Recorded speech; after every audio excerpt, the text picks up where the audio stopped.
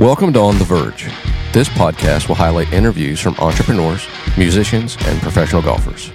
It will center around what tools they have used to help them reach their dreams, how they use golf to further their career, whether it be for escape from the rigors of their profession or to build more business, and how the communitas of wine, music, and golf enrich their lives. This is all about the enjoyment of life, rising above the struggles and stretching past the best to be better every day. On The Virg. On The Virg is presented by Cure, cannabis used for research and education.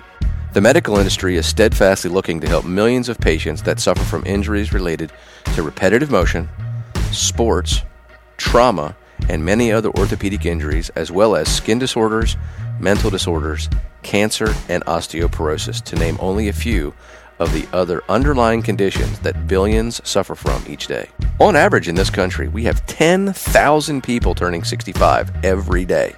With the cost of pharmaceutical medicines increasing, patients deserve natural alternatives that are not only more cost-effective, but also safer for them and society. Cure is focused on providing natural alternatives to aid with current or previous medical conditions. Cure does this by providing a therapeutic properties of natural cannabinoid formulations for multiple uses, whether internally or externally. Ask your physical therapist or your primary care physician if cannabinoids are right for you, or check out their website at www.curemich.com.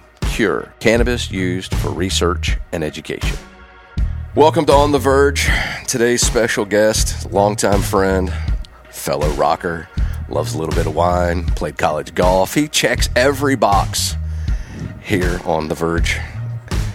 The founding member of Elevation, Brian Hoppies. Brian, how are you, buddy? I'm doing great. It's great to be here, Virgil. Elevation Search Solutions, my friend. You have figured out a way to be an entrepreneur while being in the human resources side of business. Where did that, because I love that, because usually you see HR people, they know where their line ends, which is at the top of a corporate ladder, so to speak. Yep. And you created a business around your expertise, which I find remarkable. If it's not the hottest city in the United States, it's in the top 5 for sure. How did the whole Elevation Search Solutions come to you in that way? Because I know that you've worked at a couple of different companies prior to that. And what's been the key for you that made it so successful?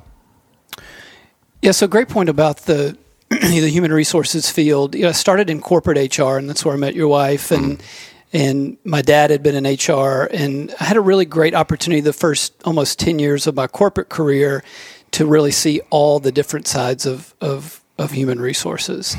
And 2 of the 3 stops, recruiting was something I was doing a lot of in those companies because they were scaling pretty rapidly, and just found a love of that. It just fit my personality. I think there was a sales element of it. You're trying to get a candidate to come to your company. You're trying to sell your hiring manager on why they should talk to this candidate. It just fit the way that I, like to work. And so I think in some ways, it had an entrepreneurial element of it. And what added to that was 2 of those 3 stops, I got a chance to build the human resources department from the ground up. Oh, wow. In those companies. One was, when I met your wife at EFT Source. And so I think there was an element, of entrepreneurship there. So my last corporate stop, Rachel had heard me talk about recruiting. I loved it. And she literally said one day, "Why don't you start your own business?" And that was 12 years ago, and I never looked back. And so when she gave me that stamp of approval and pushed me off the ledge, she's more of a risk taker than I am. I was more conservative by nature then. I guess I'm more of a risk taker now. I've really never looked back. So I built my first recruiting company called Apizant in the office of my home in East Nashville. Scaled that for a few years. It was bought by a larger recruiting firm. I weathered the Great Recession during that. Then I took a break after scaling that business or growing that business for a while. And then when we got back from living in France, which we may get into in a little bit here. Sure, absolutely. A couple of angel investors that I have known over the years approached me and said, hey, we know about you, know what you've done. Would you be interested in in building another human resource or another recruiting firm. Let's call it Elevation. I'm going to give you the freedom, give you some ownership, go do it. And I said, yeah. So that was 6.5 years, almost 7 years later. Wow. Time flies. Time flies. I can get long-winded, Virgil, so slow me down. Well, I love that. So obviously, there are some things that we have no control over. You didn't have any control over Nashville being one of the hottest cities in the world. And people come into Nashville and Tennessee anyway because it's a no income tax state and it's a safe haven for big business, et cetera, et cetera. Right place at the right time, but everybody has opportunities. Right. It's those who kick the door in when it opens are the ones that make it. What's it like out there in Nashville right now on the job search front for what it is that you're doing? Yes, I think you're seeing, all of these national news reports of a high unemployment and what's happened with the pandemic, and those things are true. I think like the Great Recession in 2008, 2009, Nashville was sort of insulated in a way from some of the pain that other areas of the country felt. Strong health care, multi-billion-dollar industry here, entertainment, a lot of the quality of life, position in the country where we are, where we can get to places around. A great tech scene now. Yeah. People are moving here from Los Angeles. Silicon Valley East is what it's basically called. Yeah, it's happening. And, so a lot of CEOs that we talk to, because they're reading what they're reading, think that, these top tier candidates are just on trees for the picking. And that's not necessarily true in our region. Yeah. I think the market is not as tight as it was pre-pandemic, but it's not I think it's still in some way a candidate's market. Is that right? I do think so. Yeah, and I think it's quickly getting to that point here in this region. Yeah, and it's going to be interesting to see what happens when the pandemic kind of dies off a little bit. I think that we're not too far away from, I don't want to use the word relative normalcy, but we're going to be heading back here probably by early summer to, let's say 60 to 70% of what we would consider pre-pandemic life. It's going to be fascinating to see how the city takes off, because in my understanding, I had a great interview recently with Marty Dickens, who was a major impetus to the convention center. He's a big time player in the city. He says that, man, the hotels have weathered the storm, very well, thank goodness, and it's about ready to explode here. And I get that sensation too, because there's all of these companies from California and New York that are just being taxed out the wazoo. It just doesn't make any sense for them to stay where they are, and they're moving to Texas, Florida, and Tennessee. A lot of them, and Vegas as well. But it's going to be very fascinating to see. And I would imagine that Elevation is going to continue to thrive in that market, wouldn't you say? I absolutely would say so, yeah. I mean, in addition to working here in Middle Tennessee, we are working all over the country and have since the start of Elevation. But our roots are here, and I'm a native, and I believe in this town. And, that's why Rachel and I decided to stay here and be a part of this community, because we saw all the signs, that have been, showing themselves, now for 15 years, somewhere around there. Plus or minus, yeah. And hearing, and I don't want to get too political, but hearing that the CMA Fest was canceled yesterday, you kind of go, oh, really? Because you know the hotels, and the Visitors Convention Bureau, they need that and that hurts. And I don't know who was behind making those decisions. I'm sure they didn't come without a lot of forethought and looking at scenarios, and things like that. But Nashville will bounce back, I believe, and I think it will bounce back and be even bigger than what it was. Will it look different? Maybe. Will it be better? Possibly. Will it be worse for a while? We don't know. I think that's been one of the hard things about this pandemic, is that it's hard to predict. Yeah. It's hard to plan, because once you do, it's a lot of start and stops. Yeah, push me, pull me.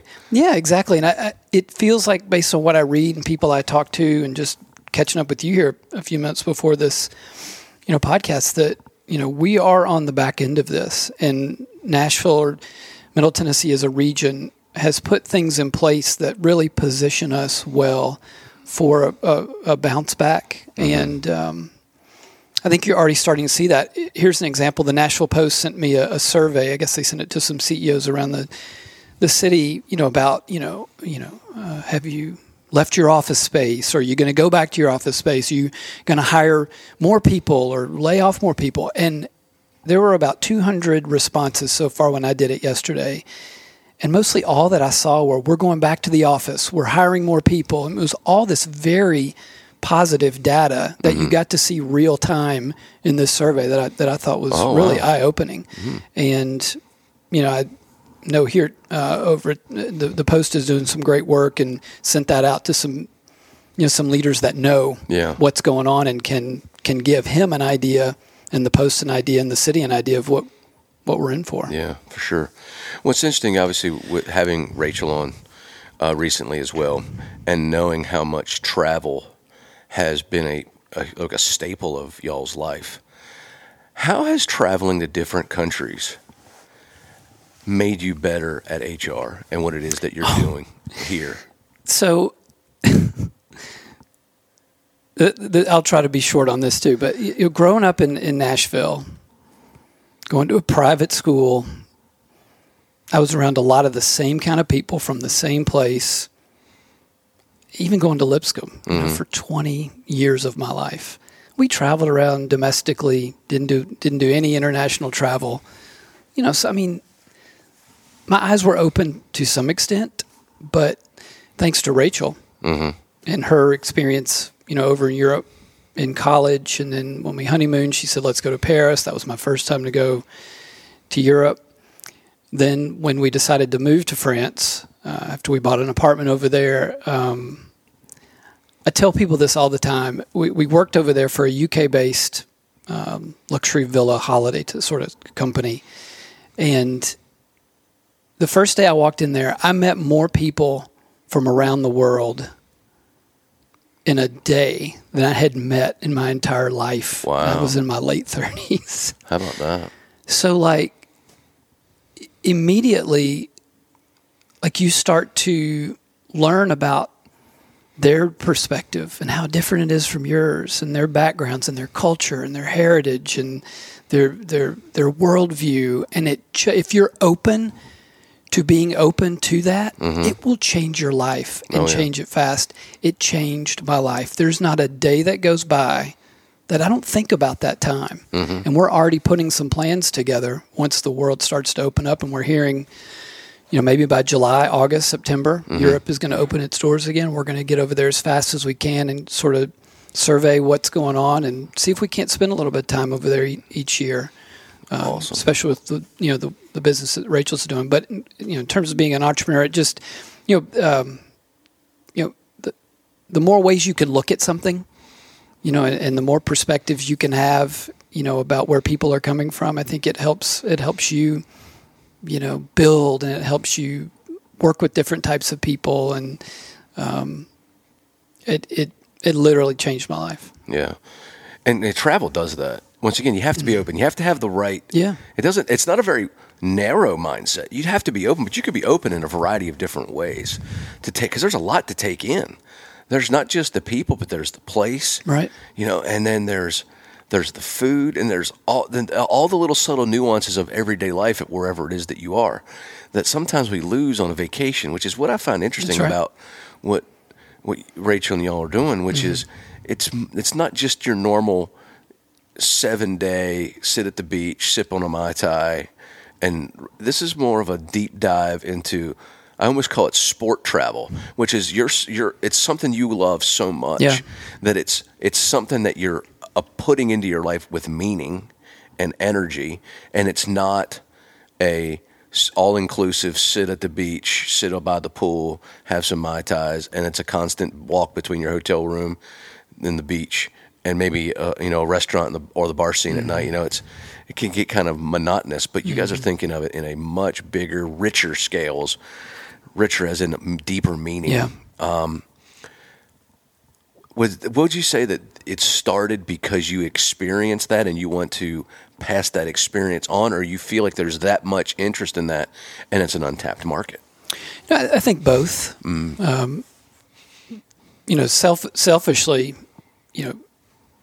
we love that time. Yeah. And Rachel having been a part of an immersion program through the University of Tennessee in the late 90s, there in Nice in the south of France, and then her bringing me to Paris, and then us going back to Nice to celebrate a health milestone for her and taking my mom and dad, and us really taking that immersion, outlook on that vacation and doing some experience-based sort of tours and experiences, and living in an apartment versus a hotel in a place where locals live, and just sort of living like a local is what we call it. Yeah, we loved it so much and still do, that we want to share that with other people. Now, you can stay in hotels, and when we're going to travel here in the fall, we're going to stay in some hotels, but there's ways you can stay in hotels and also become immersed in that culture with, the types of things that you do, which is different than, like you say, just sitting on a beach and relaxing. And there are times for those types of behavior or vacations. Sometimes you need that. Yeah. You've been going, and you need to just sit and be, But I think we tend to be drawn more towards, let's go to a place, let's just pour ourselves into it. Let's, maybe look at some of the sites, but let's just walk. Yeah. Just walk and look and listen and smell. Yeah. I think that maybe as Americans, we think vacation should be one way, and that's not wrong. Yeah. But there's other ways too. And I think we want to open those doors to some people that maybe haven't experienced that before or have experienced it, but maybe we're going to help them experience it in a different way. I'm very excited about what is ahead. Very excited. What's so cool to be doing something that's a passion. Yeah. It's possibly my greatest gift for me. I get a chance to coach a sport that I love. I get a chance to interview really cool people that I care about and hear their story and learn from. Get a chance to write books with a former superstar basketball player. Yeah. Great friend of yours as well. Yeah, absolutely. It's like everything that I do, I recognize the value of a passion. Because I cannot imagine what it's like to work at something you absolutely rue doing just to make a living. Mm-hmm. It's a pretty harsh thing. I think we watched a lot of our parents. Yeah, do that. Maybe do that. That generation, they were loyal company men and women, whether they liked it or not. Yeah. 20 years later, you're going, whoa. That's right. What happened? That's right. It's interesting because your life has been evolved around really the cooler things in life. So I would be interested now, you've played college golf at Lipscomb, right? Yeah. And golf has a very unique way of allowing us inside people's lives without them realizing we're inside people's lives. And you get a little bit of an HR head start because of all of the time you've spent with people competing, trying to win. You've seen people try to win fair. You've seen people try to win not so fair. Mm-hmm. And you start to see traits in people, and you can start to pattern it. And I was wondering, how much do you feel like your golf experience has also played a huge role in your ability to read people, be able to place people in the right jobs, and also just navigate life to the richest and fullest extent that we can? I think it would be hard for me to put into words how the game of golf has affected me, and I'm grateful to my father for introducing me to the game. I mean, I can remember walking up the fairway at number one, holding his hand. Oh, yeah. I was so young. That's so great. And that's probably one of my earliest memories. Really? Carrying my little bag and my Chichi Rodriguez driver. That's so good. And the kind of people that I got to meet through the game. Yeah. It's probably a part of that. And I haven't thought a lot about this, so I appreciate the question. Because, you met all kinds of people from different backgrounds, but people that loved a game that, golf's not just about the game. That's right. It's got all the feels, it's got all the smells, and it's really hard. Yeah, and it's social in some way. Sort of to your point. I think about as an adult this group of guys that we played every Saturday at Old Hickory, and just the conversations that we had. Yeah, I think about the games that you and I played with our group of friends, and I think in a way that did help me be better in my job in human resources, just because I think, the game lent itself to some conversation and watching people and how they competed and how they played and how they, dealt with a bad shot. I mean, I'm sure there are books written about the psychological aspect of golf and how it can be a positive thing and bleed and carry over into other aspects of your life. But I mean, that game has benefited me. I've got way more out of that than that I deserve. And early on when I was young, playing golf and being a business professional, I'd go out there fresh out of playing college golf and hitting it pretty good. Yeah. And I remember being threatened by it. Bill Dinker, I'm going to fire you if you beat me today. And I beat him. He didn't fire me. But I think he got a kick in some way, and I'm on a tangent here, but I think he got a kick in some way of bringing me out to Hillwood, and then we'd travel, and he'd take me with him to do client golf because I played good, and I was I could talk to people. I was young, and I had fun with it, but I was competitive, and just. And Dinker's such a unique bird too, because he loves golf. Yeah, but he also, and he's gotten a lot better than he was in those days. He's an honest 11. Oh, 12, that's great. Right? Yeah. But I got so many great stories about Dinker, but I mean, just knowing how much it matters to him. Like, he took me on a couple of his, VIP deals early on, and I had to go down there and help a couple of important people to him at the honors. I went down and played with him there, and I went somewhere else with him too. I can't remember where. But such a unique guy, but he was very self-conscious about not being a very good golfer. Mm-hmm. So he'd like to, all the time. Give you a little something over it. But at the end of the day, he's a really good man. Yeah, I had lunch with him a couple of years ago, and it was literally, I know it's so cliche, but it was like a day hadn't passed. That's right. And we laughed. He's got that sense of humor. I think about, he took me to this golf course outside of Boston on a client trip near Walden Pond one time, and I thought, I was pinching myself, like, where am I? And had the best time. Anyway, good. Those are good memories. And we're getting into 20, 25 years. I know it. Time flies when you're having fun, man. Goodness. That's hard to believe. It's hard to believe.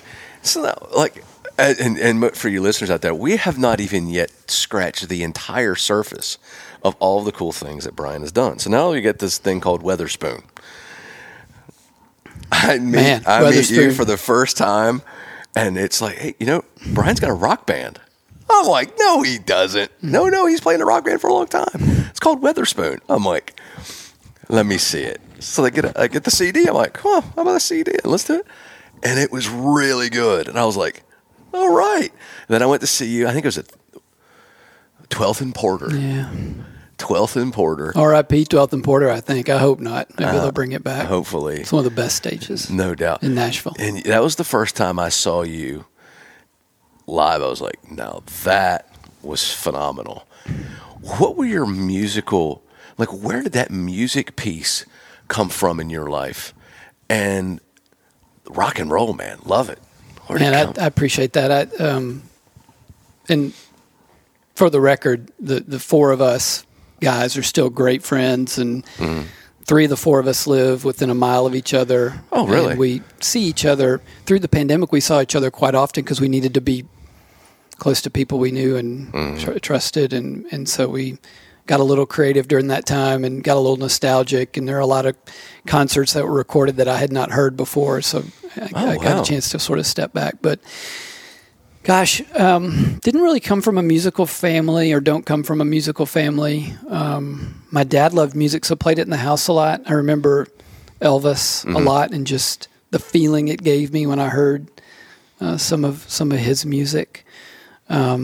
took piano lessons pretty early at the urging of my mom. Took some guitar lessons. It was always something, I probably hear musicians say all the time, you feel it. It's a part of, who you are. And, love to sing. That probably was the first thing I knew that I felt like I was pretty, good at. And in my formative years, the grunge era, gosh, you and I could talk for a million hours about this. I mean, there were just like the Lenny Kravitz Mama Said album and the Black Crowes Southern Harmony Musical Companion, two big ones, Red Hot Chili Peppers, Blood Sugar Sex Magic. I mean, those are three that really were where I'd get in my car, because I was in my car a lot more. I'd put my tape in. Oh, yeah. And I would just sing, and it made me feel so good. And so, in high school, I knew these guys, and I knew that they played music, and I'd go out and they'd play little, shows around town, and I just wanted to be up there so bad. And so finally, when I was a freshman in college, I got the courage to ask one of them, "Hey, could I come down one night when y'all practice? I'd really just like to sing a little bit." I think they thought I was joking. Huh. And I kept bothering them. Persistence is something I don't like. It's served me well in my life, and it's sometimes not served me. All strengths are weaknesses at some point. That's so fun.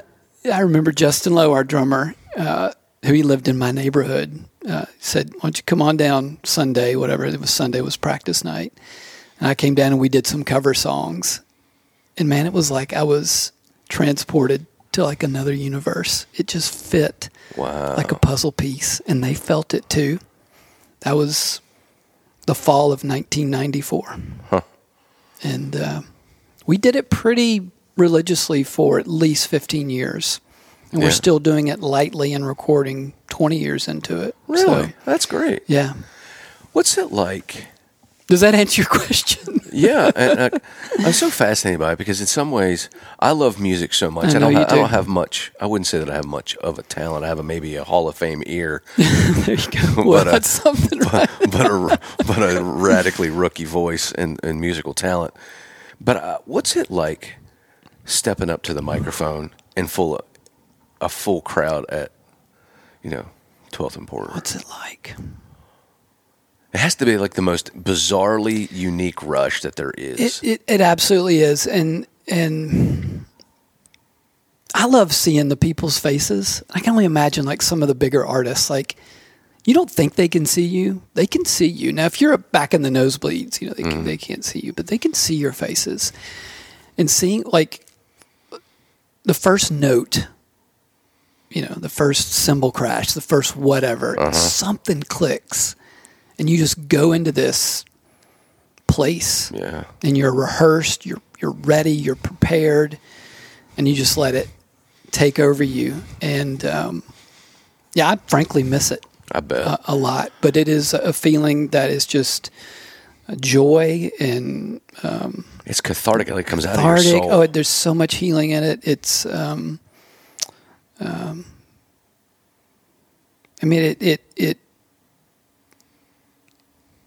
It allows you to, speak to people in a different way. Yeah. I've really, during the pandemic, I watched was it Bohemian Rhapsody? Is that what it was called? About Freddie Mercury and Queen, and watched that on a plane when Rachel and I were taking one of those sit on the beach trips actually a couple years ago. And I've known Queen my whole life and really I liked them, but when I saw that movie, I would hope that is as accurate as it can be because it really struck me. It was very good. The story really struck me. And so during the pandemic, I would go and watch the original Live Aid performance, knowing all of the history behind it now. Yeah. And you could see Freddie Mercury, and you could see the others too. They were feeling it. If you knew the story, he didn't know if he could get up there and sing that day. He didn't know if he could hit the notes anymore like Freddie Mercury used to do. Yeah. And by God, he did. Oh, yeah. And did it better than he ever did, probably.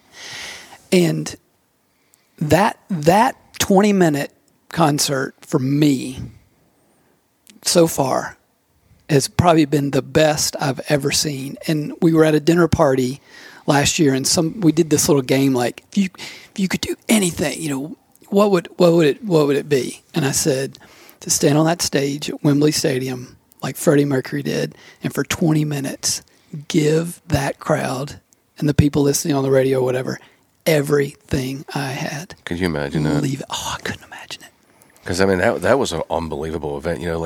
So Guns N' Roses played close to the end, and then they played November Rain with Elton John. And it was like 190,000 people. It was unbelievable. Unbelievable. I can't imagine what it's like. Because to me, I've asked that question. I've been very fortunate to get some really cool artists on here. And they all say something different. It's all like pinch me stuff. Absolutely. But I recently did one with rapper Jelly Roll. He's from Antioch, right? So he's super guy. And he sings songs about his own pain, and he's used his music now as not only to help himself but to help others. That's his main. So he says, man. So sometimes I'm singing, and I'm just looking at this boy in the front row, and I know he's got something to tell me, but I can't. Because I can't talk to everybody, right. I almost can't talk to him. And it's so painful because I know he's got something he needs to tell Jelly. And I'm just like, I can't imagine what it was like to be like Robert Plant in 1970, or what it was like to be Axl Rose in 86, right. or Vedder in 93, or Taylor Swift or Garth Brooks at any particular moment. Right. Like you just walk out and people go bananas and you haven't even started yet. Right. That has to be so intoxicating that it's easy to see how for every superstar that makes it out, there's a Jimi Hendrix, a Kurt Cobain, a Janis Joplin. Great point. It can be hard to handle, I think, and I have only experienced at the smallest of levels. Yeah. And I have often thought, like, I think we were close as Weatherspoon. We had some things. You were polished, right? You were really close. Good. But I've often wondered to myself, if we got a taste of that, would I be who I am today? Could I have? Not, and I don't want to presume anything. Yeah. That I'm even have the talent at that level to have done that. Would that have been something the four of us would have liked? Would we have enjoyed the touring? Would we have enjoyed being away from our families? Would we have even had families? Could we have handled the intoxicating feeling of 100,000 people screaming and wanting more of you? I don't know. And in some ways, I'm maybe glad I never got a chance to find out. Interesting. That's an interesting point. Because it's scary. I mean, it comes with it. I don't know what to compare to. Tremendous responsibility. It is. Tremendous responsibility because you don't have many people saying no to you. Right. Everything seems too easy. Everything's going right. Yep. Because everybody's saying yes. Right. And at some point, nothing is that easy, and there's always a price to pay. Yeah. And I just find it so fascinating to watch the ones that make it. And they get to be the sounding board now. Absolutely. So like if you think of it to our era, right? Essentially, and I don't know if you can call Tool in this group, but there's only Eddie Vedder and Maynard Keenan left. Yeah. Lane Staley, gone. Cornell, gone. Cobain, gone. Weiland, gone. Yep. All of these, the super big grunge era singers, they've all died. Yep. So now you only get to listen to Eddie Vedder, who's certainly much closer in that world than Maynard is, because they grew up in Seattle. They were all together. Yeah. That's Alice in Chains, Soundgarden, Pearl Jam, Nirvana thing all blew up at the exact same time. Yep. To see like what they go through, what they've seen, and like how Eddie's, he's got depression, but he's figured out how to navigate it in a healthier way. But then you see how like other people died, like Cornell and the guy from Lincoln Park, Chester Benefield. They died while changing medications because they were struggling so badly. They were changing medications, and the cocktail of the two together spiraled them out of control. Man, you want to talk about something that scares me is mental health. And like two of the greatest voices trying to do the right things. Right. Die while doing so and not doing it the way we've put rock stars in. They didn't like shoot themselves or purposely want to die. Right. They were trying to get healthy and died. Man, it breaks my heart for those people that witness that kind of struggle that we never get a chance to see. Right. And then somebody that's so big to so many people, like a Chris Cornell or a Lane Staley, or, wow, I mean, devastating to hear the news. And then you start to immediately, like at first, because it took a while for the facts to come out that they weren't both, not, that wasn't like they were trying to kill themselves. It was just they were getting crossed up on the meds, and the meds whacked them. Yep. I can't imagine what that's like, because you've been on a ride that's so private, because this guy's life is so public. And then we get caught off guard, and immediately you're like, Jim Morrison found he probably was in a bathtub, drugged up. Nope. And in some ways it's refreshing to know that they were trying to do the right things. Yeah. But it's just so sad that we still living in a world where mental health, mental wellness, mental illness is such a stigma that people are still afraid to talk about it. Right. And it just drives me insane, because in all actuality, what's the difference between your mental health and your physical health? If it's not clicking, it's a bad situation for you. Yeah. I tried like my best to make sure maybe 4 to 6 episodes here are about the people that I know that are involved in making people's lives better, that are struggling. And so many people are hiding the struggle because they think that it's shameful to talk about. So it's really important to me. Well, and I think you make some great points. And so I have some experience, not personally, but someone close to me of you talk about Chris Cornell and you talk about Chester from Lincoln Park, and the meds being off. Sure, it's a science, but some of that needs to improve in our medical community, because I don't know if the average person fully understands some of the power of some of these medications that are prescribed. If you do not wean is the only word I can think of right now, but transition off of them or properly, it can be bad. Absolutely. And I hate to say maybe it takes some examples like this to open some eyes, but it may. And that these are just 2 examples of many, many examples of something like this. I remember a guy I worked with very young had a very similar situation. Not his fault. Got some, medication. Either the cocktail wasn't right, and it took his life. Sadly. But I do think that. You think about when we were, in high school, and even in our 20s, nobody talked about behavioral health. I mean, if you were a guy and you said, I struggle with some anxiety, you'd never say that. Never. And so, one that comes to mind, Carson Daly. I don't know him a lot or watch him a lot, but I think he was one that has come out to say, I struggle with anxiety. I think we need more people like that, or depression or whatever, to be able to talk about it, because that in itself helps you overcome those things when you feel like you don't have to hide it. You can just talk about it. And I think that hopefully we're going to be in an age going forward between now and the end of our lives where there's not as much of a stigma attached to it. That's my hope, because I think that's a part of healing. I really do. 100%. Like, to me, and I don't know this to be true, so I'm throwing this out. I'm not saying that this is the facts. I'm just saying that it's important. Tiger Woods has just been in another serious car accident. Okay, the first car accident that he was in, he was under a lot. He was under the influence of a lot of painkillers and a lot of things to help him sleep. So he struggles with an enormous amount of pain. If you watch the interview that he had on Sunday on CBS at Riviera, because he's the tournament host, I saw just a snippet of it. He was no way that he wasn't suffering. I mean, he took pain medication for. I can't believe that he's not. I don't know it because I wasn't there, but I know what it looks like when somebody is on pain meds. He had some bags under his eyes or something. He was doing it with Jim Nantz, wasn't he? Yeah, it was with Nantz and Fowler. It didn't look good. You're exactly right. I picked up on that. That does not mean that that's related to this car accident. So I'm not implying that it is. But what I am saying is this. The opioid crisis in this country is an epic proportion. It's so sad and so out of control. Yep. If there is a person who could step up in front of a microphone and demand change and get it, it's Tiger Woods. And he has a very interesting and compelling story. he has had all of these back surgeries and the nerve damage and the nerve pain that he had.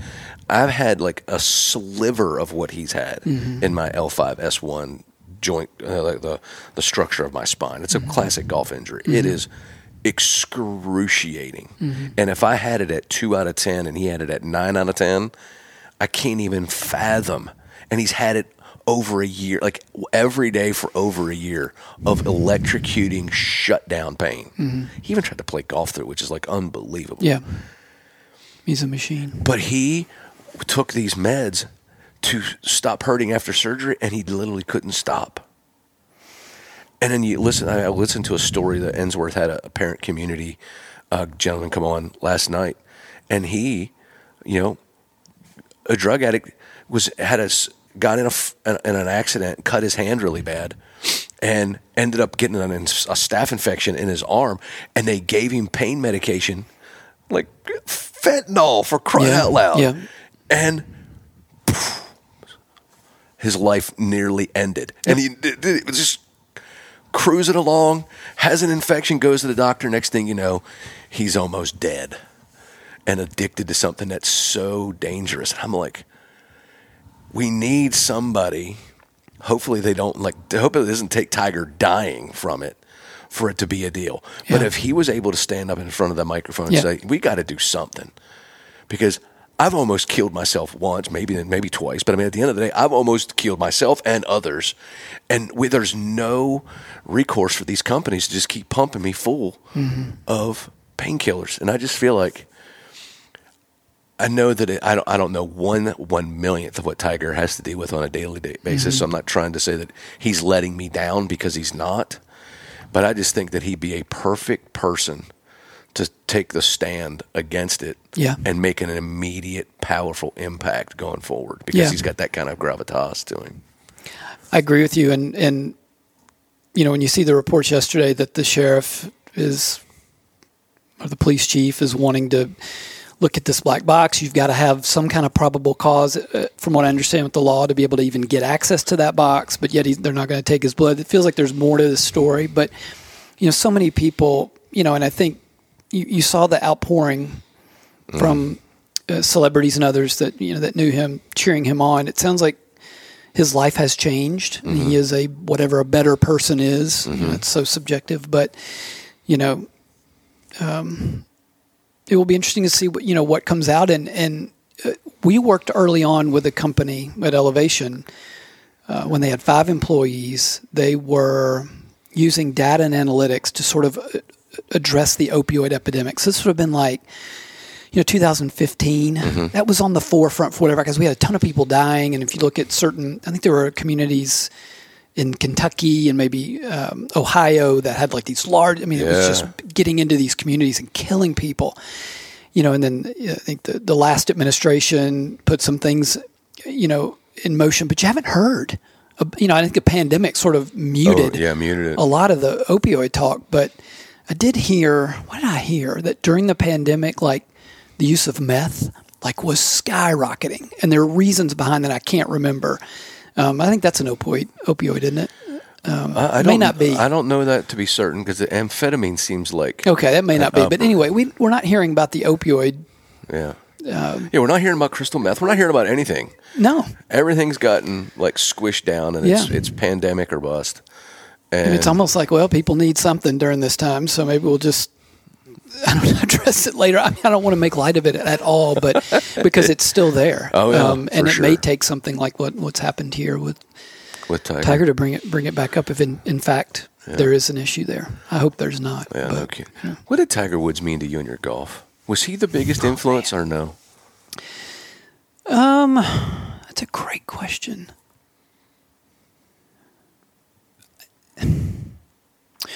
I remember, junior high school and in those, like Fred Couples and Ballesteros and Nicholas still playing competitively, and Mark Calcavecchia and all those guys, and Greg Norman. They're in the late '80s into the mid '90s. I mean, there was kind of a group there that was really doing a lot of international players too. It's Curtis mostly Strange, international.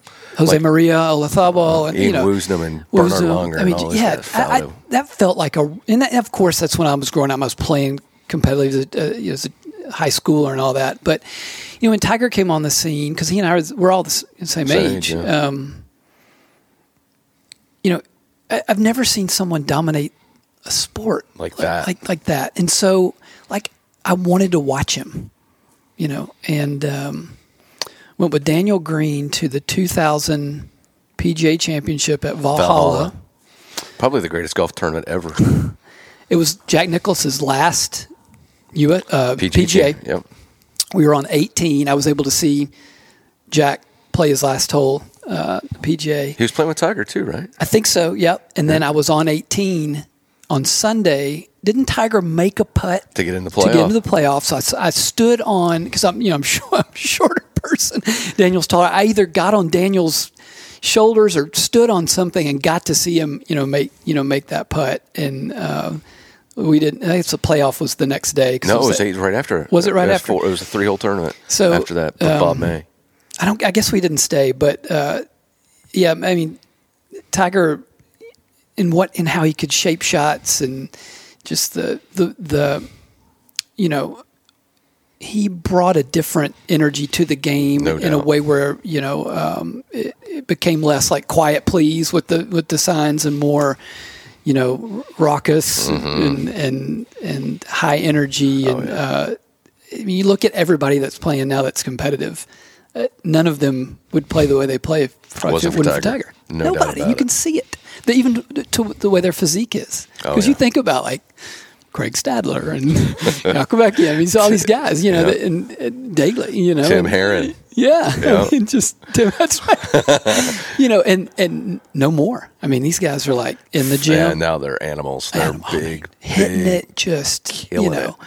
Here I am, 140 pounds, 5'8", on a good day with boots on, hitting it. I don't know, 270, feeling good about that. Yeah, but it's so funny. Like Tiger, I don't think anybody's ever dominated their sport like Tiger dominated his sport. I know the Babe Ruth's numbers were staggering compared to everybody else in Major League Baseball in his era, and I'm sure that Wilt Chamberlain has a mantle to hold there, and Pele was probably spectacular. But like to not only do it like he did it, but he did it for like 10 and a half years. Yeah, it's just the sustainability of that long of dominance.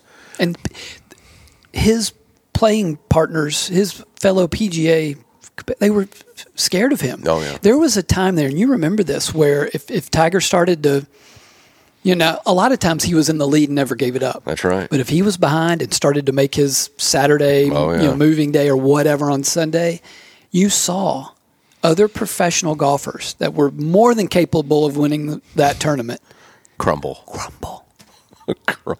And a part of me is like, I just love that. I mean, I don't know if it's competitiveness or just I don't know why we love watching someone just take it absolutely over. Like Jordan would do on the court. It's so true. I think we're just mesmerized by a level of brilliance. Yeah. That we always wish.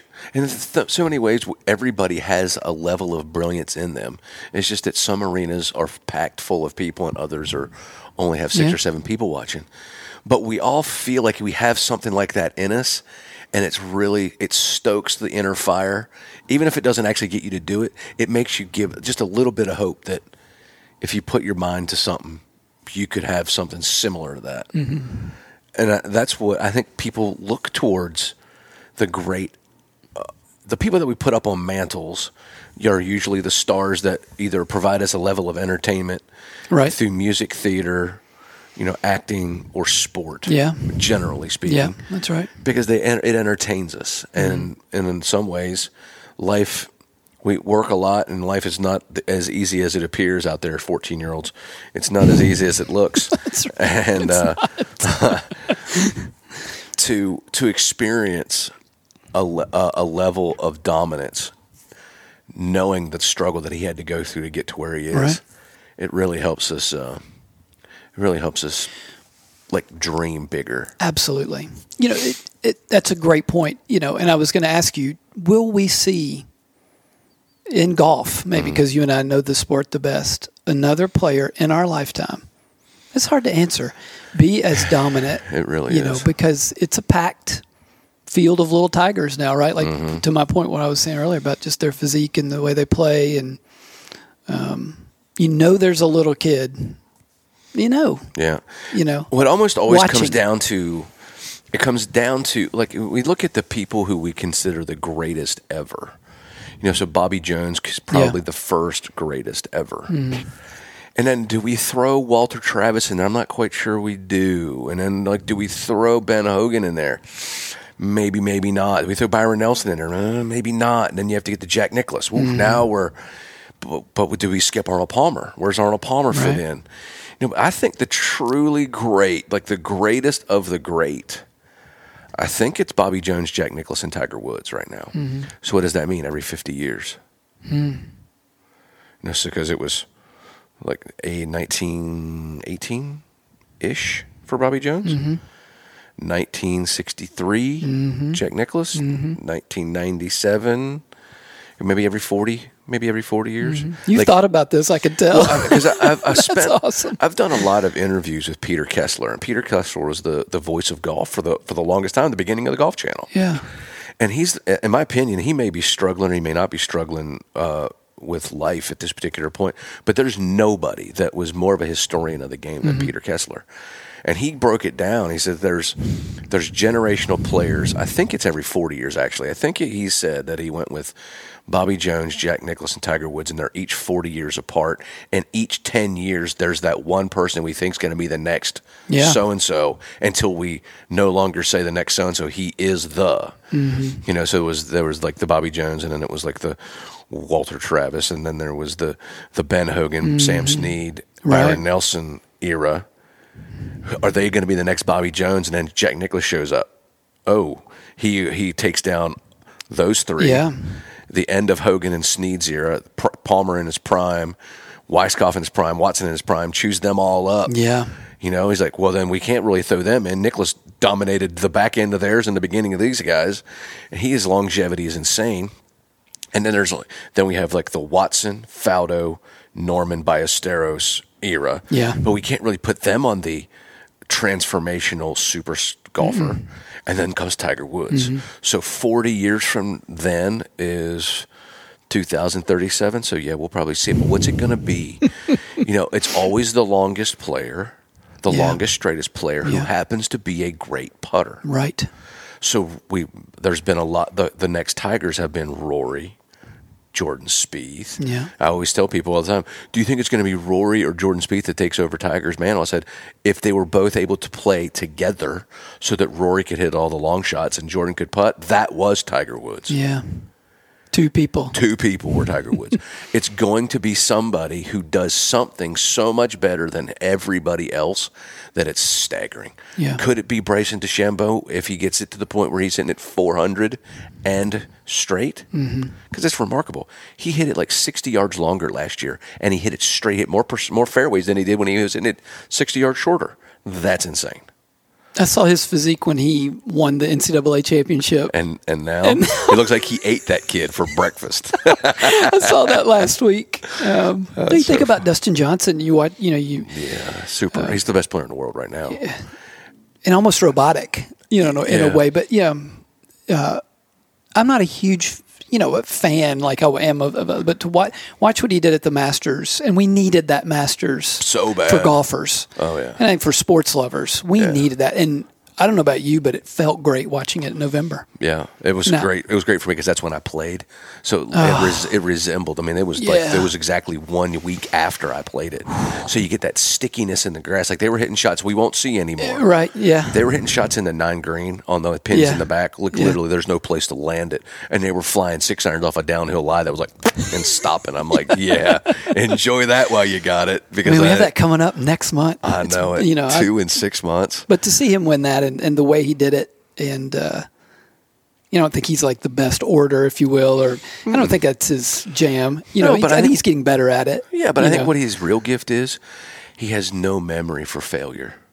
It just he's very quick to like dismiss failure. Yeah, and it is huge gift. And he's had it. Oh my goodness, a ton. Yeah. But he's like, he misses that putt to tie. Yeah. Well, he misses the putt to beat Jordan Spieth at the U.S. Open. Then he misses the putt to tie Jordan Spieth. And he's like, yeah. And like the next hour, he's in an interview and he's like, how does it feel? He's like, why would I want to remember something that hurts? I'm over it. Let's just go to the next. And like, that's a gift because the over-emotionalization of traumatic experiences scar every human. Yep. And he has this bizarre gift of, oh well, and just moves on. It serves him well, doesn't it? It does, really. And there's something to be learned. Like, it's not, I wouldn't say it's a great trait to be aloof enough that nothing ever bothers you, but it's also, it's a great gift to be able to forgive yourself, take ownership of what it is that's happened, but like to not, I'm very guilty of jumping off the top rope onto myself with a flying elbow and pounding on myself unmercifully. Absolutely. When I make a mistake. That's a firstborn issue. That's me too. It's so frustrating because like I'm my own worst. Like nobody has to talk negatively about me because I'm over here bashing myself at a level that's unprecedented. Yeah. But of all the things I try to take from him, because he has plenty of strengths. His game is unbelievably strong.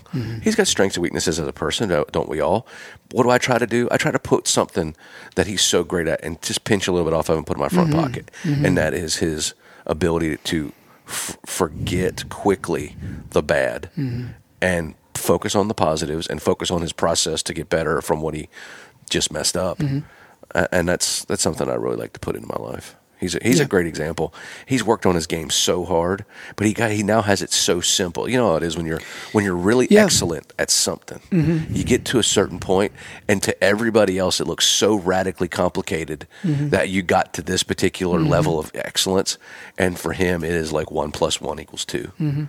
That's something I'm remembering. I think that struck me was I think he got a little emotional when he won the Masters. And I may be not remembering this right, but I think he said something about I've worked so hard, and to me, just looking at him, he's not one that looks like he has to work that hard. Yeah. You look at his physique, and he's got a talent, but he's working hard. Just like a lot of those top guys, they're doing things that we probably don't even, you probably know, but that I have no idea. Yeah. And I've seen things like, this is Tiger's average day. Here's what he does. And it's like, and I don't even know if that's real or not, but if it is, it's like, that's dedication. And that's things he was doing like now. Yeah. After he's done already what he's done. Yep. What an incredible determination, Yeah, another thing that I find fascinating, I'm going to get your take on this, is the level of sacrifice you have to be a superstar at anything. And where would you have drawn the line for you where it would no longer be worth it? Where would it be no longer worth it to you? And to the example, Rory McIlroy said he played golf with Tiger, and they had a great time. And he said, man, why don't you get your girlfriend? I'll meet myself and Erica. We'll go out to dinner. And he goes, man, Rory, I can't do that. He goes, no, man, come on, we'll go out. And he goes, no, I don't mean that I don't want to do that. I can't do that. And Rory's like, if I have the choice between being the guy who wins 6 majors and 35 golf tournaments, or I can be known as the greatest golfer that's ever lived and win all these majors and all these tournaments, but I can't go out to eat with my friends, I'll choose being the Rory McIlroy that I am, because I cannot imagine being in a situation where I get done playing golf and I can't go eat with my best friend because I'm so popular. It's a nightmare to go. I'm like, wow. That's a great story. I had not heard that before. That is so compelling. Like I don't know if I could cope with not being able to be out. Now, he's an introvert, so that he's not Arnold Palmer. So Arnold Palmer thrived in that world because he's extroverted. Man, he fit in with the people. But Tiger's a little bit quirky and introverted, so he kind of doesn't like it. I guess he probably doesn't like knowing that he's introverted, and he doesn't like to put himself in a position where he knows he's going to have to be an extrovert to survive that moment. and his limited amount of privacy time is so important to him that the idea of going out for a meal when he can just hire a chef and have somebody cook it for him right at his house doesn't appeal to him. Where would you draw the line? I've seen things about like Michael Jordan, how many shots he took a day and all that. I mean, it takes tremendous sacrifice and it at some costs. I wouldn't. I would draw the line if it started to affect my mental health. I would draw the line if life's not fun, but if it stopped being fun and I lost the passion for it, even though I was really good at it, I think that would take it too far. If it, now that I'm a dad and a husband and, husband and dad of 3, and I mean, if I had to sacrifice so much that I lost those things that were the most dear to me, that, you just don't say, "Oh, give me a wife and give me 3 kids." These are things that you work at that, that are the most precious things. I wouldn't do that. And I think going back to, the band and what ultimately led us to sort of start to slow down a little bit, the other 3 guys were married a little earlier than I was. And so here I am, this single guy. I didn't get married to Rachel until I was 30 and she was 27. I still wanted to play clubs and rehearse all the time. I had it. I mean, let's go every night. Let's do this. And I was hearing from them, "No, we can't do this tonight." And they started having children. We really can't do this, And so it maybe almost respects them even more to this day. And maybe while we're still as close as we are, I mean, these are they're great men that decided what was important. And, it doesn't mean music's not important. Just not number one. Yeah. And it's seasons of life. And, that's the way it is. And, I'm not completely at peace with that yet, but I'm more at peace with it than I've ever been before, because I miss music a lot. It's got to. Well, we'd be remiss to think that all of the cool things that we've just talked about, we just talked about a lot of amazing and cool things about your life. We'd be remiss to think that it's been a straight shot of ease. No. And what I hear from the feedback from my podcast, one of the most important parts is this piece on perseverance, in which I asked you a question like, what have you persevered through that while you were going through it, you had no idea that you could make it through it, but when you did, it steeled your resolve that you knew that you could take on any particular challenge and come out the other side. Yeah. So, we had the phone call and you told me about this question. This is like the one question I've thought a little bit about. Rachel may have touched on this as well. I don't know. And I haven't asked her. I'm going to listen to it fresh. Yeah. Her podcast. Rachel and I've had a really interesting road from her health perspective, and she may have talked about that on the podcast. She was diagnosed with breast cancer 6 months after we were married, 27 years old, threw the kitchen sink at her in terms of chemotherapy, double mastectomy. The oncologist told us don't even think about children, so we didn't. We set our world in motion, built our house in Nashville, bought our apartment in France without kids in mind ever, because the oncologist told us not to do it, to even think about it. That Rachel's health was the number one, and by the time she got out of it, she might not even have the ability to have kids.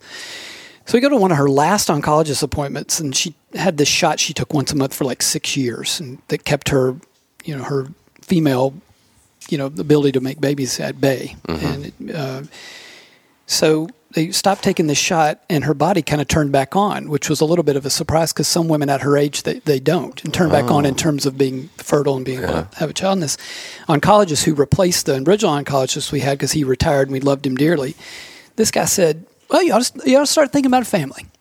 And Rachel and I said, "What?" And he was like, "Yeah, everything's looking good." So long story short, we went through some fertility stuff at Nashville Fertility, which we really didn't even need to do. We just had to sort of, in our minds, come to the terms of like, oh my gosh, maybe we're going to be parents, because we always wanted to, but we had to focus on Rachel first. So before we moved to France, Rachel had a miscarriage pretty early on, and that was hard for both of us, because there was some physical pain associated with it that Rachel had, and it almost stopped us from going to France, but we ultimately decided that wasn't going to stop us. Went to France, weren't there that long, and she got pregnant again, which we're really, excited about. And she went about 20 weeks, which is well outside of the, the first trimester, which is the, the scary part. Mm. And we had an ultrasound one day at the French doctor who was great. And he saw something with he was a boy. His name was Eden. We named him already. With his bladder, it wasn't working right. So he sent us to a specialist at the Children's Hospital there in Nice, which is well regarded. And we met with a highly regarded doctor there. And she performed a procedure to try to look at some of the amniotic fluid to see about kidney development, and made a mistake, we think, that ultimately took the little child's life. And, wow. Man, that was a dark time for both me and Rachel, not being home. Yeah. By yourself, yeah. Being by ourselves, having, some support system with some friends we met over there, but nothing like what your family would provide for you. And I'm telling you, her strength, and she probably wouldn't even say this, is what helped me. But I know inside she was crumbling, and I was as well. Sure. But we're the kind of people that just buckle down and, don't erase it from memory. Yeah. But pick yourself up. Yeah. Get after it. And get going. Yeah. But, when we got home, so we stayed in France, until our consultancy assignment was up, and, just tried to block it, but I know I was living with it. It was on my shoulders every day. And we got home, and shortly after I got pregnant with Landon, who's our 6-year-old today, and then Will, and then June. That's so great. And on, I guess, the first anniversary of Eden, the miscarriage or whatever, or it's not really a miscarriage, I think, the procedure. Yeah. I bought Rachel this tree. This was in October that happened. The tree turns red in October around the time, or this bush around the time of that. And Rachel has put it kind of outside our bedroom window, and I know she's done it for a reason, because she watches that tree, and we love that tree, and it feels like his presence is there. Oh, that's beautiful. With us. But that was hard. Absolutely. And that is not a story that's unique to us. There are so many people out there. That's something else to talk about behavioral health that people don't want to talk about, but you're starting to hear more people talk about that, because it's very common to have miscarriages. I mean, making a human being is not an easy thing to do, and to watch the miracle of life is really a freaking miracle. You've seen it. It's unbelievable. Incredible. But, it really is. We will never forget about Eden, and our kids know about Eden. We talk about him, but, maybe we'll see him again one day. I don't know, but that was that really challenged both of us to say, what do we want? Do we just want to shut down? We just want to shut down. And we decided that's not who we were. And love the courage, the vulnerability, and the courage. It's a weird dichotomy that they both come together. Wouldn't have thought that they'd both come together, but they do.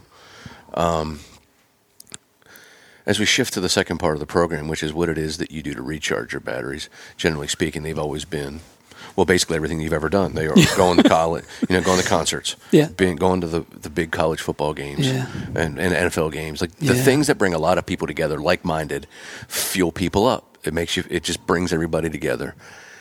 What's the greatest concert you've ever been to?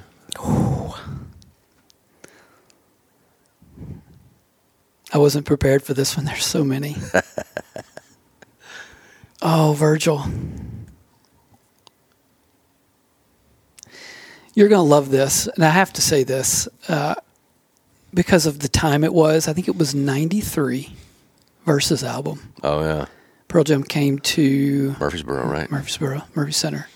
They played Dock of the Bay that night. Sure did. Eddie Vedder tore a hole in the stage with his microphone stand. Just beat it, just into this. It was all the rage and the grunge era, man. Oh yeah. And King's X opened for them. Oh wow. And they were awesome. Wow. I just remember the opening, and I didn't know at the time that Eddie Vedder played guitar, but it was you know that song. Oh yeah. What is that? Something in a rearview mirror. A rearview mirror. Okay. Yeah. Whatever. And man, it was just him on his guitar. And I didn't know he played. And I was like, what? Eddie Vedder plays guitar? And the curtain opened up, and there Pearl Jam was, and they just like went for it. And I'm telling you, here I am, 17. And it's the biggest band in the world. Biggest band in the world, coming off a 10. Sophomore albums are hard. Oh, yeah. They're killing it. And that album is great. That's got to be just, so good. That's got to be the pinnacle. And I've got 20 more that you and I could talk about that have similar feelings, but nothing. Hey, I listened to the soundboard show, though. Like that. Oh, did you really? Yeah, man, that Dock at the Bay was so good. Yeah, it was good. Did he bring out... No, Otis Redding did not. Okay. He mentioned it. He mentioned it. Okay, I remember something, that was but really he was cool. climbing all over the scaffolding and what you remember that was back in the what was the video where he jumped off or hung on the Even Flow. Yeah, I mean the plumbing pipes or whatever they were in that club. I will say one more. I went to see this guy named Mike Watt at 328 Performance Hall in the 90s. And I'd gotten a tip that, like, either some members of the Beastie Boys are going to be there or something. But this band comes out and opens up, and it's Dave Grohl. I'm like, what is this? It was the Foo Fighters. It may have been one of their first early concerts. Right out after Cobain died. Yes. Wow. And, Pat Smear was there, and he had Taylor on the drums. And how about that? I think the original bass player, I don't think that the guitarist wasn't there, but Pat Smear was the only guitarist that night, and Dave Grohl, obviously. But I was like, what is this? I don't know. You went to 328. You saw Tool there, didn't you? I mean, small venue. Loud, God. Concrete everywhere. It was so awesome. I'm sorry I'm going on. But anyway, so Mike Watt was the headliner. Well, he comes out. He's like a bass player from Seattle. And you look over, and who's on guitar? Eddie Vedder. Man, it was awesome. And Rachel was there that night. We have talked about this. So we didn't know crazy. each other, right? Because she went to USN, I went to Good Pasture. We were at so many things together but never met each other. That is so crazy. That is so great. Because I just listened to a great article, our interview with Eddie, that he was coming off of the tour on Versus. He was so exhausted from being so famous, and he just wanted to be a normal human being again. So he wanted to play guitar for Mike Watt and just do this thing. So he would play. Did he play with his back to the stage? He did not, but he stood back and didn't have a lot of lighting on him. He was behind, but you could see him. But he never came to the front or made himself like, here I am, I'm Eddie Vedder. He at the end, people started to figure it out. He started to play with his back to the... Oh, really? Mm-hmm. And it got to the point where it got so uncomfortable that he felt bad for Mike. Because it was, he's just there to play guitar, and next thing you know, it's people going ballistic because Eddie Vedder's... Yeah. Must be... Man, you've taken me way back on that one. I can so just cool. remember that night so vividly. So greatest sporting event you've ever watched in person? Oh, easy. The Music City Miracle. We were there. We were on the 50-yard line, but in the 300 section. Daniel Green and I found some tickets on the street that day. Gray, cold. Daniel goes at the end of the game. He thought we'd lost. He goes, "Let's go." I was like, "Oh man, let's just watch the kick." And famous last words. The rest is history. I was asked that at a CEO dinner through the Healthcare Council a couple years ago, and I said that. I mean, everybody around the table was just like, "Oh!" I mean, that's a pretty pinnacle. Oh yeah, sort of I remember the breakdown of the pass that Wycheck threw. Yeah, I mean it was close. Oh man, it was close, and it was reviewed that day, so there was a lot of silence, and everybody's just kind of talking, because we had gone nuts. And then everybody was like sitting there. It's gonna take us away. Yeah, and then we went nuts again. I mean, I don't ever remember like being as excited. I remember, when when Vanderbilt beat UT in Memorial Gym after UT had beaten Memphis the Saturday before to get the number one spot in the country. Bruce Pearl was coaching. They'd had the number one spot Sunday, Monday, maybe this was a Tuesday night ESPN game, and Vanderbilt upset them in Memorial. I want Memorial Madness to come back, and I know Drew Madness does too. I saw a LinkedIn post this week. I think it will. It's just those years. Oh my gosh, were they great? So special. And then, to be able to watch Ron Mercer and Drew, and some of my classmates in high school on the basketball court, in tiny gyms, to watch that level of talent, that was something. And I know there are people all around that had people in their community that went on to play great college and NBA that got to see an elite athlete that close. But Drew also put something on LinkedIn this week of Ron just dissecting a defense and going straight to the hoop. We got to see that week in and week out. And I traveled, because I dated one of the cheerleaders, to every game. Oh, so good. Home and away. We went to the most podunk places, and it was crazy. That's one of the greatest high school basketball teams of all time. Because not only did they had Sam Howard, too. Sam Howard, yeah, absolutely. But then we go to, we play BGA my senior year. Coach Gary Smith, OHCC member. I love Gary. And he finds a way to outcoach Coach Reese and that team with Drew and Ron and Sam. When his perseverance piece, that's what Drew talked about. He goes, but that crushed me. Oh, I heard stories in the locker room. It was a lot of tears, and there were a lot of tears in the bench, in the stands too. For sure. It was tough. I remember that. That was at the Murphy Center. Yeah, that's of right. all places. Of all places. That's Little did I know that years later I was going to see the best band in the world in that place. So good. That's so good. Now we start to head into my real favorite part, which is the wine piece. I should have brought a bottle today to open up for this. But man, so when I was talking with Rachel, and she so much loves Chateauneuf de Pop, and we were talking about the one evening that we had at our house, and I'm like, what's so fascinating is like, I remember both of you simultaneously. Brian takes the Silver Oak. He's like, oh my God, what is this? And you take the Chateau Reyes Chateauneuf de Pop, and you're like, oh my God, what is this? And it turned into one of the greatest nights of all time. And wine just has this bizarre way of elevating a room, because it's a weird artwork that fits so perfectly with food and people. Very well said. It's magical. What are your favorite wines? What regions do you love the most? Oh man. So I love the Bandol region in France. I got to go there when we lived there. It is everything that you or any of your listeners would think that it is. It's all what the Peter Mayle books describe. There are vineyards everywhere. You can walk amongst the vines. How cool is that? The wine, is so good. Any of them from the Bandol region that I've had have been, fantastic. A lot of Mourvedre. Yeah, that's right. Yeah, Tempieres. Yeah, that Domaine Tempieres is very, very popular here in Nashville. And I love that. Yeah. that vineyard or chateau. Rachel bought me a bottle of that on one occasion, and I really enjoyed it. And one of my colleagues learned from her that I liked, that chateau as well, and bought that. But Bandol, there's a small AOC outside of Nice. That it's the smallest one in all of France, and there's a chateau at the top of the hill called Chateau de Crémant that nobody would know about, and they're making some really neat things.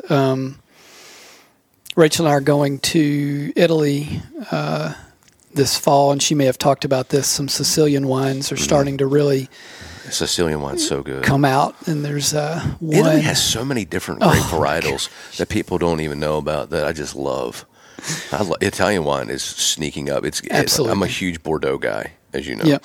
Love Bordeaux, and I do love Napa, but I love a lot of Italian wines. One, because it goes so well with food. It's got that nice acidity to cut through sauces and meats, etc. But it's so versatile. I love Italian wine. God, and I can't wait. We did some deep diving in on I'm sure you did. Sorrento and Tuscany and all that. She is so much more studied than I am. And you even take it to a different level. But I think you and her could do a podcast that's probably a 6-hour long podcast. No kidding. Where you all dissect it. She studies it like it's a religion, and I know that you do. And I've learned from her just by her studies and her.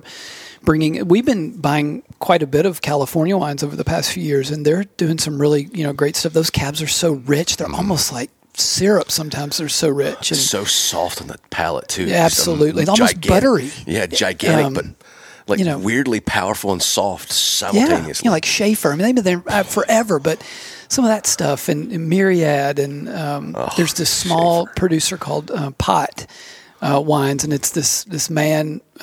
He makes something called Chateau Neuf de Pot, and he's finally been able to buy some land out in Napa Valley, and he and his wife and daughters, and they're making some real fun stuff. But we were out there several years ago, and it sure is the promised land out there in America. And really, you can tell when you're there, if you've lived in France or been to France, in Provence or wherever they're producing wine, the climate and the sunlight and the way it, the Mistral and all that. I mean, it all is similar. You can see why, that's become such a great region in our country of producing some neat wines. Also some of the, like the Willamette Valley, and the Pinot Noirs, and just, oh my gosh, it just could go. I love New Zealand Pinot Noirs too. If you like Willamette Valley, you'll love New Zealand Pinots. And New Zealand makes really fresh, bright, awesome Pinots. I love New Zealand Pinots. We need to drink wine again together. Yes, it's been far too long. Yes, we do.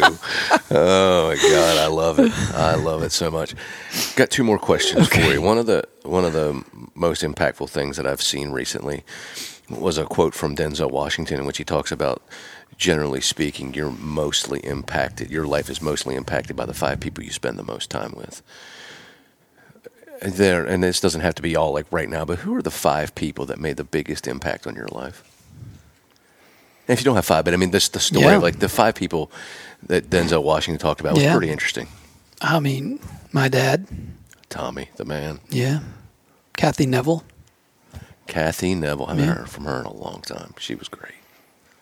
Rachel. Mm-hmm. I mean, I think about a lot how different my life would be, like in terms of like less rich, and I'm not talking about in terms of monetary. If I would have never met her, man, I would be, and this is nothing wrong. I'd be a corporate HR. I'd be a chief human resources officer at some corporation doing my thing, like my dad, because I watched him, and that's what he did, and she changed my life in ways that she just kind of nudged me like a mama bird, nudges someone out of the nest. Yeah, that's beautiful.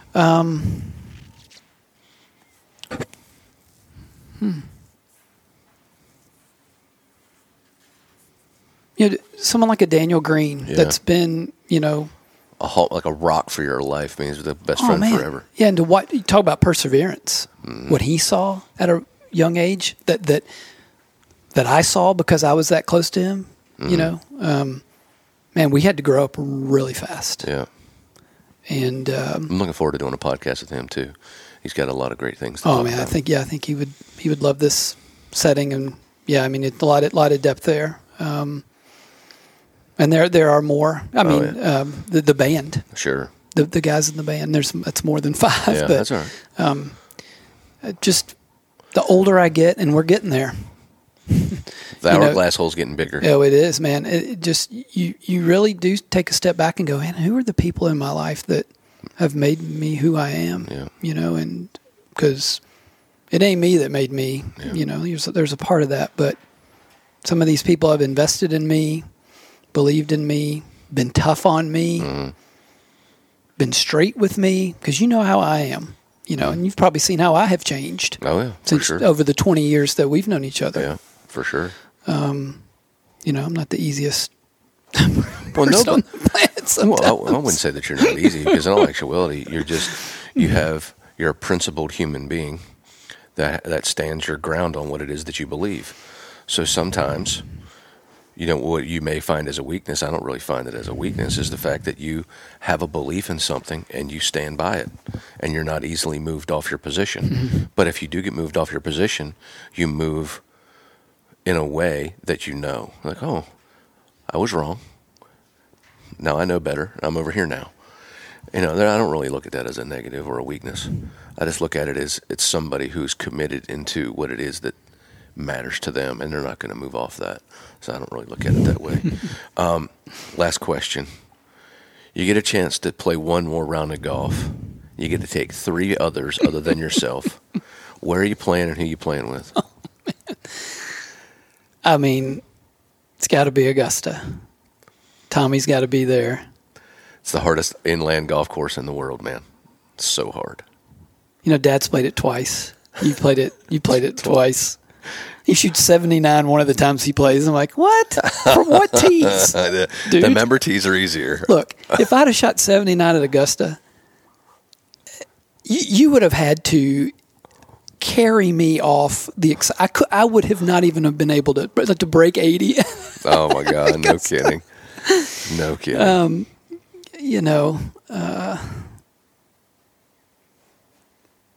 Me, Dad, Daniel, probably Dennis. God, what a man. great I mean, group. that is the long. Whenever we do this once or twice a year, we get the sons and the dads. That's and beautiful. there just isn't anything better. And I think we could go play anywhere around this world and yeah. I mean, you have could play the best time. McCabe or Oh, Augusta National, and it'd be just the 100%. And those are great people right there.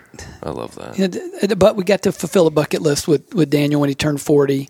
Unfortunately, his house burned down weeks before we were supposed to go to Pebble, and then we did it a year later. Mm-hmm. So we had to be patient. It was me and him, David Schaub, and Josh Belleville. We practiced quite a bit leading up to it because all of us aren't as sharp as we used to be. Played a bunch of rounds at Nashville Golf. I kind of got... you get your game back pretty quick, especially your short game and putting. We went out to Pebble. We all played a little game with each other, and we were competitive, all of us. That's the most playing that Pebble. And I remember you and Bella talking about that when you went on your honeymoon. Didn't y'all play out there on your honeymoon? Mm-hmm. I remember when y'all talked about it, and especially Bella, how she can really set the stage with her stories about what it was like. Oh, yeah. I wanted to do that. We walked it. We had these great caddies. I will never forget it. And we've been talking about going back, and I want to go back, but a part of me doesn't want to because that 18 holes was the best ever. Yeah. And you saw my drive I hit on 18 because Daniel took a video and I sent it to you. That's right. So I hit a great drive down the middle. Loved it. Hit a 3-wood. Fine, and I pushed an 8-iron into the bunker right. Hit a bunker shot out, left myself, and Daniel might have to check you on this, it was at least 30 feet. And you got the little condos or whatever they are out there, and there were people on the balconies. It was a nice day. Well, I drain it. I think of myself like Tom Watson on whatever hole he chips in, and so I started just running. And there wasn't a lot of people around. It was, I think, October, but, I will never ever forget that. I would tell you that probably wouldn't be a good idea to go back because it can never live up to that. I don't think it could. Like no way. I played in an Ireland Pro-Am in 03 and 04. And in 03, it's the greatest golf trip I've ever taken. I've never laughed harder in my life. I think I remember you talking about this. Went back in 04. We won the tournament in 04. We didn't win it in 03. But it was a letdown because we could never match the fun that we had.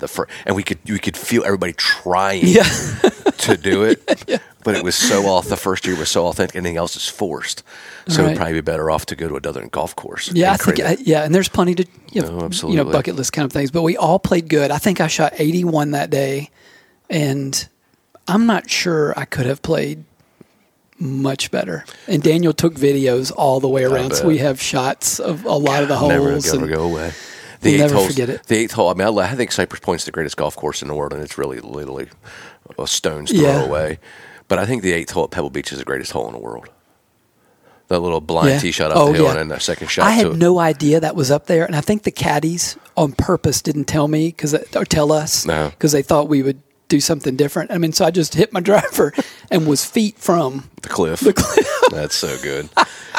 So that was the beginning of the end, right? So like Bella birdies 1, 2, 3, and 7, and she's 4 under on the 8th tee.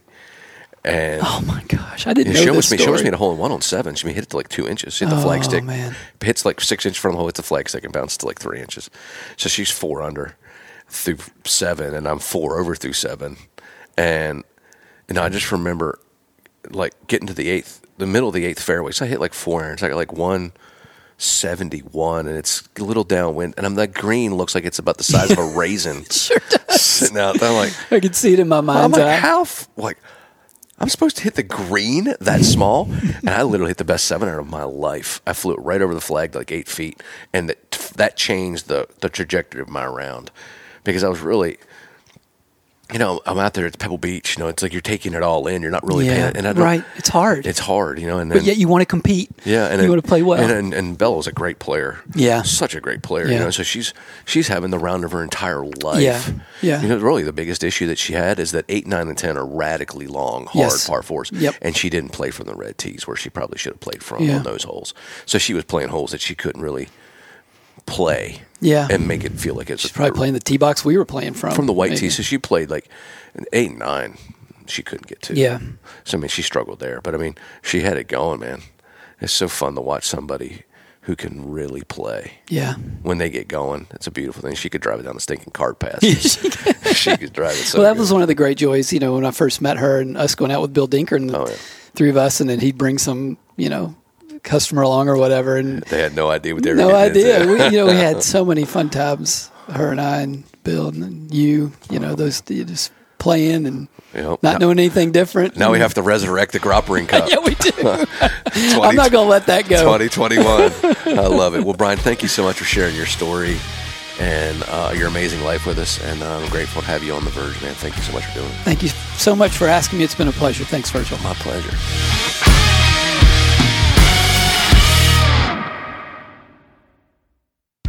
Cure is focused on providing natural alternatives to aid with current or previous medical conditions. Cure does this by providing therapeutic properties of natural cannabinoid formulations for multiple uses, whether internally or externally. Ask your physical therapist or your primary care physician if cannabinoids are right for you, or check out their website, www.curemich.com.